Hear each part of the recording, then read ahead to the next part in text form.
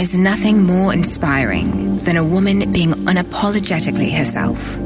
The answers are all in your heart. She's waiting for you to set her free.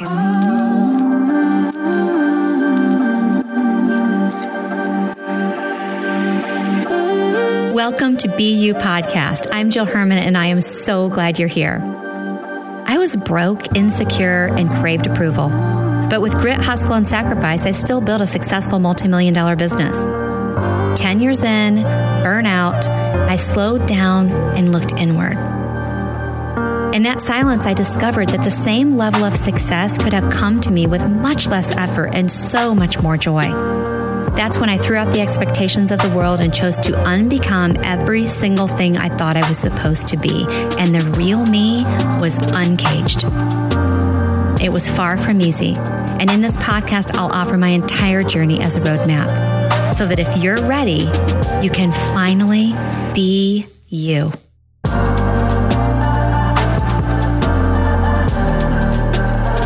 Hello, welcome back to Be You. This is Jill Herman.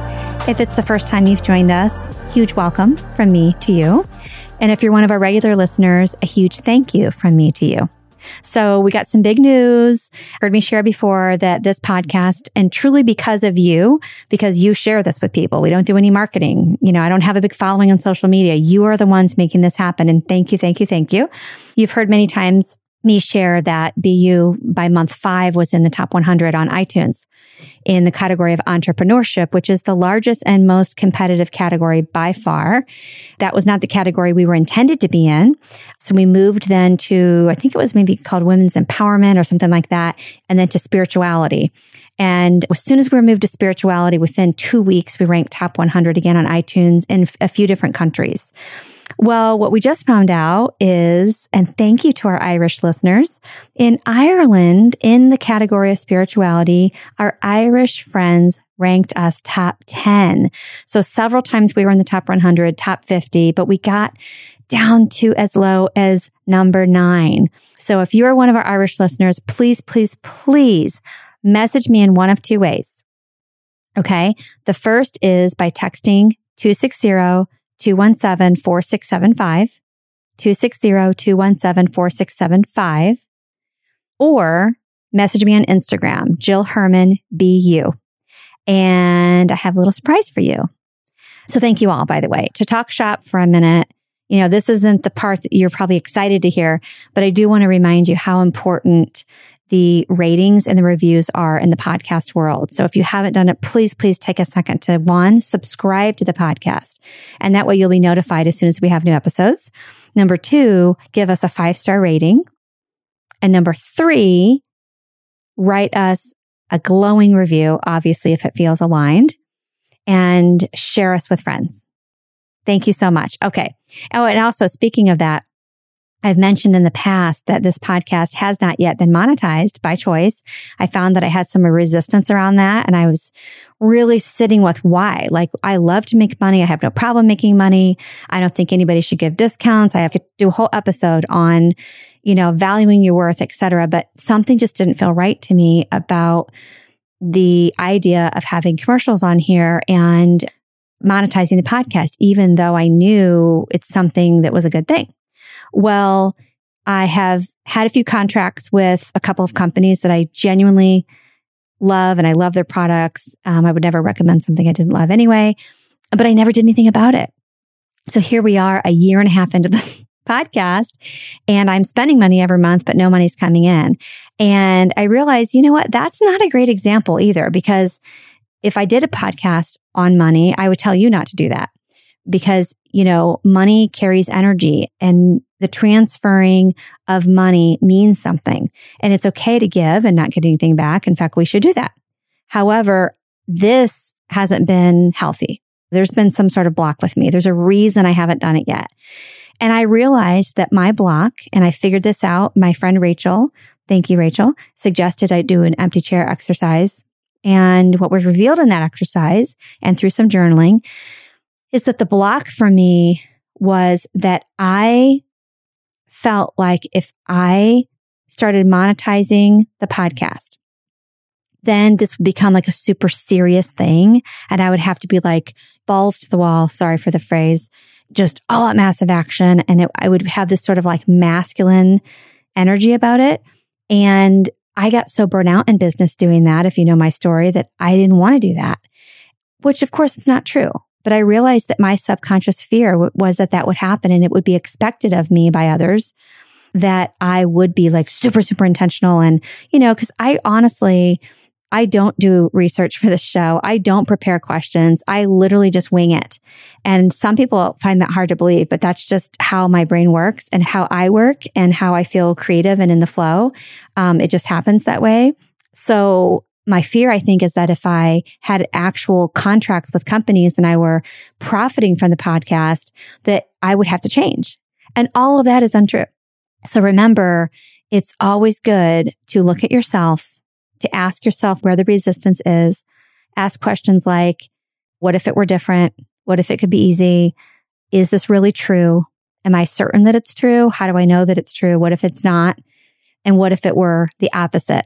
And through that self-discovery, I realized where my block was. So besides the fact that I'll actually have some money start coming in every month to cover my cost, it will also be a growth opportunity for me and a healing. So I just want to share that with you. So what am I going to start selling? I'm going to recommend a few products that I'm obsessed with, that I love, that I would tell you about anyway. And then I'll be able to offer you some sort of a discount. And if you order through me, then that little kickback that I get will add up. And hopefully I'll put it out into the universe. Not hopefully. I will say that it will more than cover the investment that I put in every month into the Be You podcast. So stay tuned. So some cool things are coming up. Okay. So this is not a recording day for me, but I posted something on Facebook and I had so much fun talking about it and a lot of feedback from people in the comments, like immediately as soon as I did it. And I thought, you know what? I'm going to come and share it with you because I think you'll find this funny. And I hope you also find it comforting and perhaps it might be a mirror for you. One of my friends commented, "Hi, Tammy." And she said, "Oh my gosh, I do this. I think I do all of these. What does that mean?" So I'm going to read these to you. I wrote that it's super easy to be popular and liked because it is. It's not hard. Like it's a simple formula. I was thinking about that. Like I'm very polarizing and I'm okay with that. I'm okay with that. I'm a very polarizing person and you might be too. It doesn't mean if you're not polarizing that you're a constant people pleaser. That's not what I'm implying. But it's funny because I was saying to my husband, I wonder if people think that people like me don't know how to not be polarizing. I know how to be vanilla instead of, chocolate chip mint or pistachio. I know how to be more popular and to have more people like me. It's not that hard.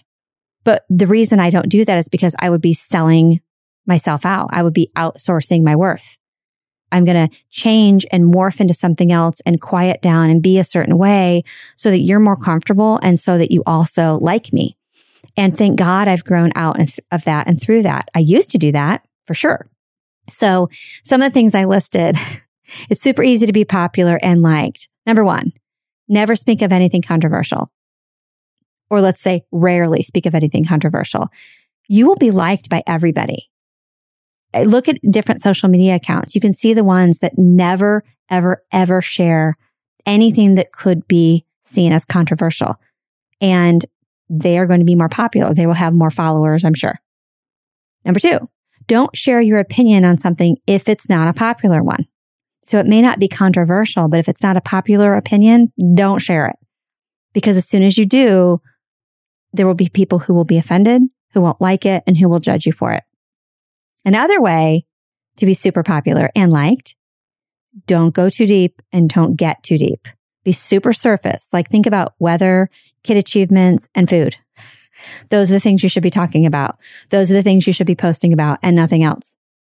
Don't be talking about trauma and all the things I love to talk about, right? Don't talk about any of those things. Keep it super surface.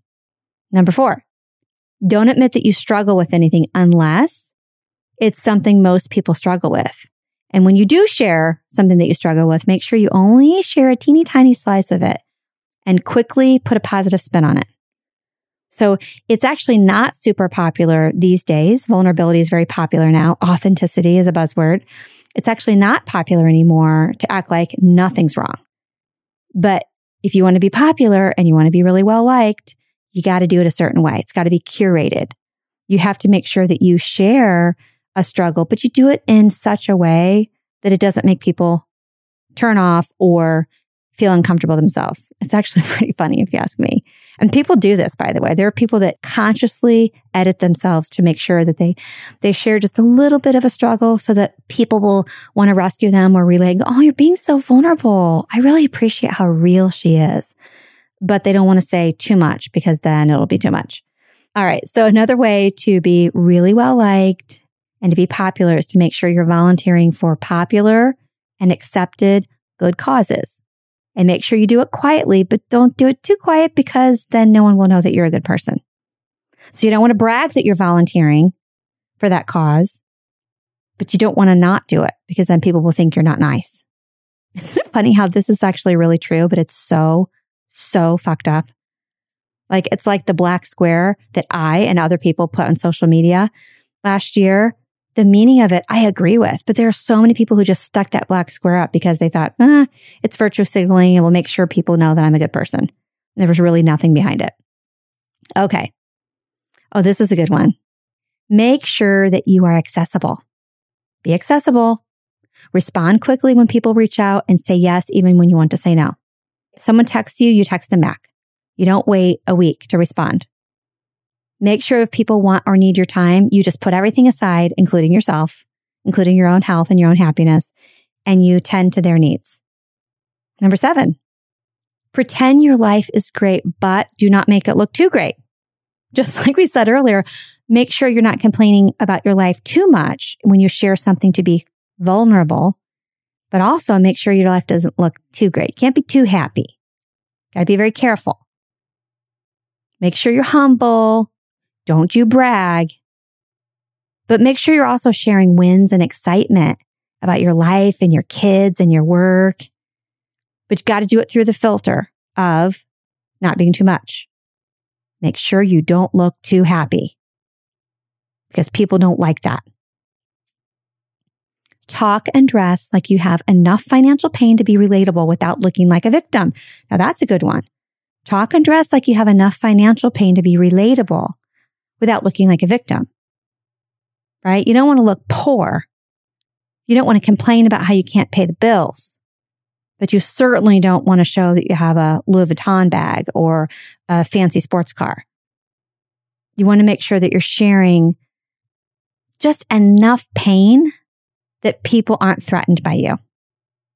Okay, number 9, appear to be comfortable in your own skin, but be careful that you're not promoting an unhealthy lifestyle with your body confidence. So funny. I'm laughing at my own stuff. It's so true. Also, make sure that you're not being too sexy. No. Don't you show too much cleavage. And definitely make sure that you do not appear to be full of yourself. My own mother-in-law told me that I brag and that I look like I'm full of myself because I was posting selfies, which I hardly ever post, by the way. And I'm too old to be doing that. And that I brag a lot on social media. I'm like, okay, self-promotion is actually healthy. Wouldn't call that bragging. And it's so funny, the people that take shots at you like that, it's so funny because they're not willing to look at themselves. Because I could look at her or other people and go, well, look what you put on social media. Anyway, okay, number 10, drink enough alcohol and eat enough junk food to fit in, but not so much that people notice. If you don't drink alcohol, don't say that you don't drink. Just make up an excuse for not drinking so they don't think you have a problem, and definitely to ensure that it doesn't make them feel guilty about their own consumption. I remember when I first started dating my husband, I was like the food police. I was into health and wellness. The business I had was all about healthy lifestyles. I used to do talks all over North America on that. I went into schools, educating kids about junk food versus real food and whole food. It was all good stuff, but I was very arrogant about it. And I ate perfectly, except for when I didn't. And I remember my husband like justifying me to people and saying, oh, don't worry, she eats ho-hos. I've seen her, right? Because if you eat too healthy, then there's something wrong. But if you eat too much junk, there's something wrong too. So drink enough alcohol and eat enough junk food to fit in, but not so much that people notice. And if you don't drink alcohol, don't say that you don't drink. Remember that, right? Just make up some sort of an excuse when you're in a social setting, because if you say you don't drink, then, oh, what will they think? Or they might go, oh, well, now I'm uncomfortable. All right, number 11, last one. Don't do anything that causes people to question how they see the world. Well, shit. I mean, uncle, yep. I'm clearly not going to be liked by everybody and not be popular. Don't do anything that causes people to question how they see the world, right? Because people, all of us, we want to see everything through the lens that we see, me included, right? I find myself doing this. I'm just aware enough, and you're aware enough if you listen to this show and if you're into personal growth like I am. I'm aware of it at least, and then I snap myself out of it. But it is definitely my autopilot. But I can admit that most people say, oh, I don't do that. I'm not judgmental. I don't want everybody to agree with me. Yeah, you do. We live in a right or wrong, bad, good mindset and society. And swimming upstream and being a Fruit Loop in a world of Cheerios means you're willing to challenge that. You're going to go against the grain and think differently and be different and be yourself. But most people aren't willing to do that. So what happens is if you cause them to even challenge their own lens, then they take that as a threat because it compromises their sense of safety, because it feels safe to be right. It feels safe to make sure we're not getting it wrong. And it doesn't feel safe for me to stop and question the way I see the world. And if you're the person who's causing me to question it, then you will become the one I blame. And then I put, so that was how to be liked and popular. There's one way to make sure you're happy and fulfilled, but you do risk being unpopular and you will definitely be polarizing.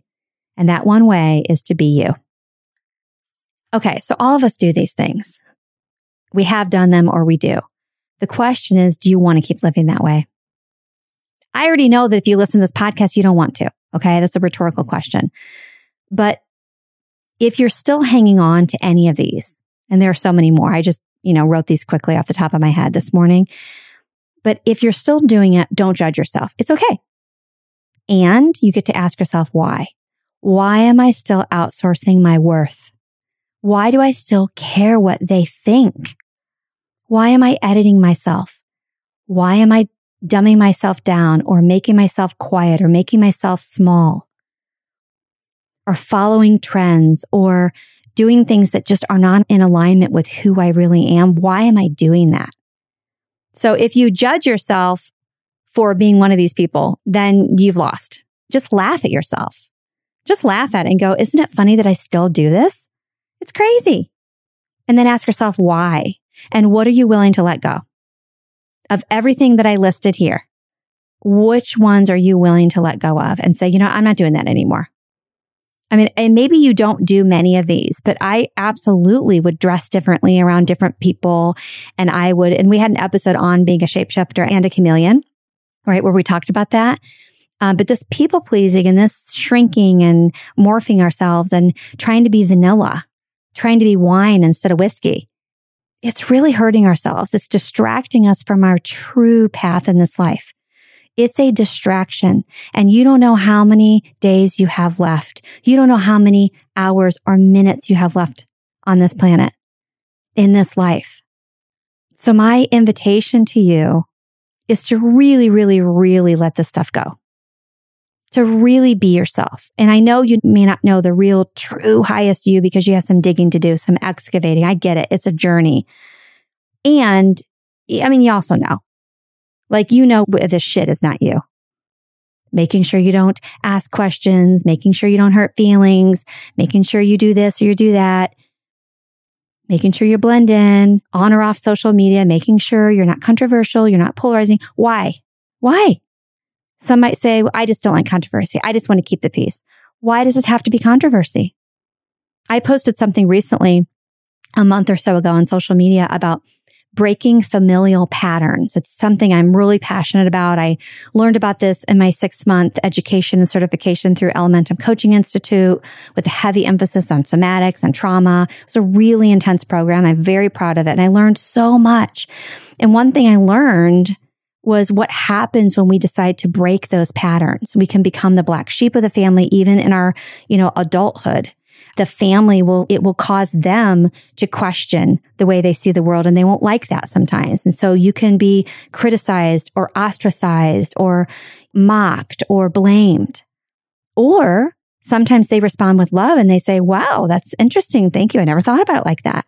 And so I was celebrating the fact that my parents, with as awful as my childhood was, and it was pretty bad, that my parents in their 80s have done nothing but embrace my growth, which has challenged everything I was taught when I was a child. Me openly talking about trauma, me openly talking about the violence that happened in our home and the fighting and the arguing and the poverty and the just everything. They were never once offended. And they always said, we're proud of you. We're proud of you for the healing you're doing. And we're proud of you for you sharing your story and educating people. And we're proud of you for choosing to break that pattern and to be different for your children so they can be different for theirs. And so I was celebrating that. And someone out there in social media world thought they would be a Karen, and they took a screenshot of it and they sent it to my in-laws, who I'm not connected to on social media, who are also 79 and 80. And they sent it to them and said, hey, I'm just kind of having your back here. Like, what's this about? And I just found it fascinating to me because, when you decide to share your truth and to not try and be popular and risk being polarizing, it doesn't mean you don't give a shit when anyone thinks if what you say hurts them. It doesn't mean that you don't care about your fellow human, especially family members. It doesn't mean you can't ever say, oh, I am so sorry that doesn't feel good. I can totally see why that didn't feel good. I'm sorry about that. And still keep your post up, or still wear that outfit, or still do the thing that they don't want you to do. You're going to have all kinds of reactions and comments, but all the reactions, responses, and comments says everything about them and nothing about you. Nothing. Even if I had directly criticized my husband's family, which I wasn't even referencing them, I was showcasing my experience with my family, which of course, then, my in-laws, that side of the family, they chose sadly to see it as like a knock towards them because they aren't people who embrace that type of growth and are willing to reevaluate things. And they're not okay with the word trauma and stuff like that. I don't judge them for that. It's sad to me, but I don't judge them. And when you decide to, for lack of a better term, be yourself, there are going to be people who it will rub the wrong way. They won't like it. They'll want you to change. They will blame you. They will shame you. They will judge you. They will throw rotten tomatoes at you. They'll mock you. They'll gossip about you. They'll misinterpret you. Some people are very committed to misunderstanding you. But remember, it is not your responsibility, and it's not because of you. You are simply a trigger for them. You are simply an invitation for them to look at healing that they need to do.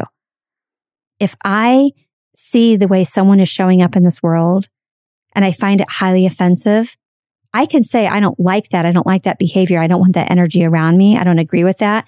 But if I find it to be a personal attack and I feel like it's offensive, that says everything about me. And no, it doesn't mean I'm being sensitive, right? That's a term that some people use. The people who saw my post and they didn't like it and they shared it and said, oh, what's this about? They weren't being sensitive. They were just choosing to add meaning that wasn't there. They were choosing to see things in the post that were not there.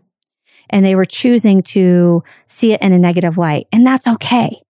You run the risk of doing that when you post something on social media, by the way, and you're not actually having a conversation. So I own that. And take a stand for your truth. Now, there have been things in the past that I've taken down where I was like, ooh, yeah, that probably didn't come out the way I intended. Where it offended someone or hurt them. And it wasn't me dumbing myself down or making myself small or doing any of that to make them happy.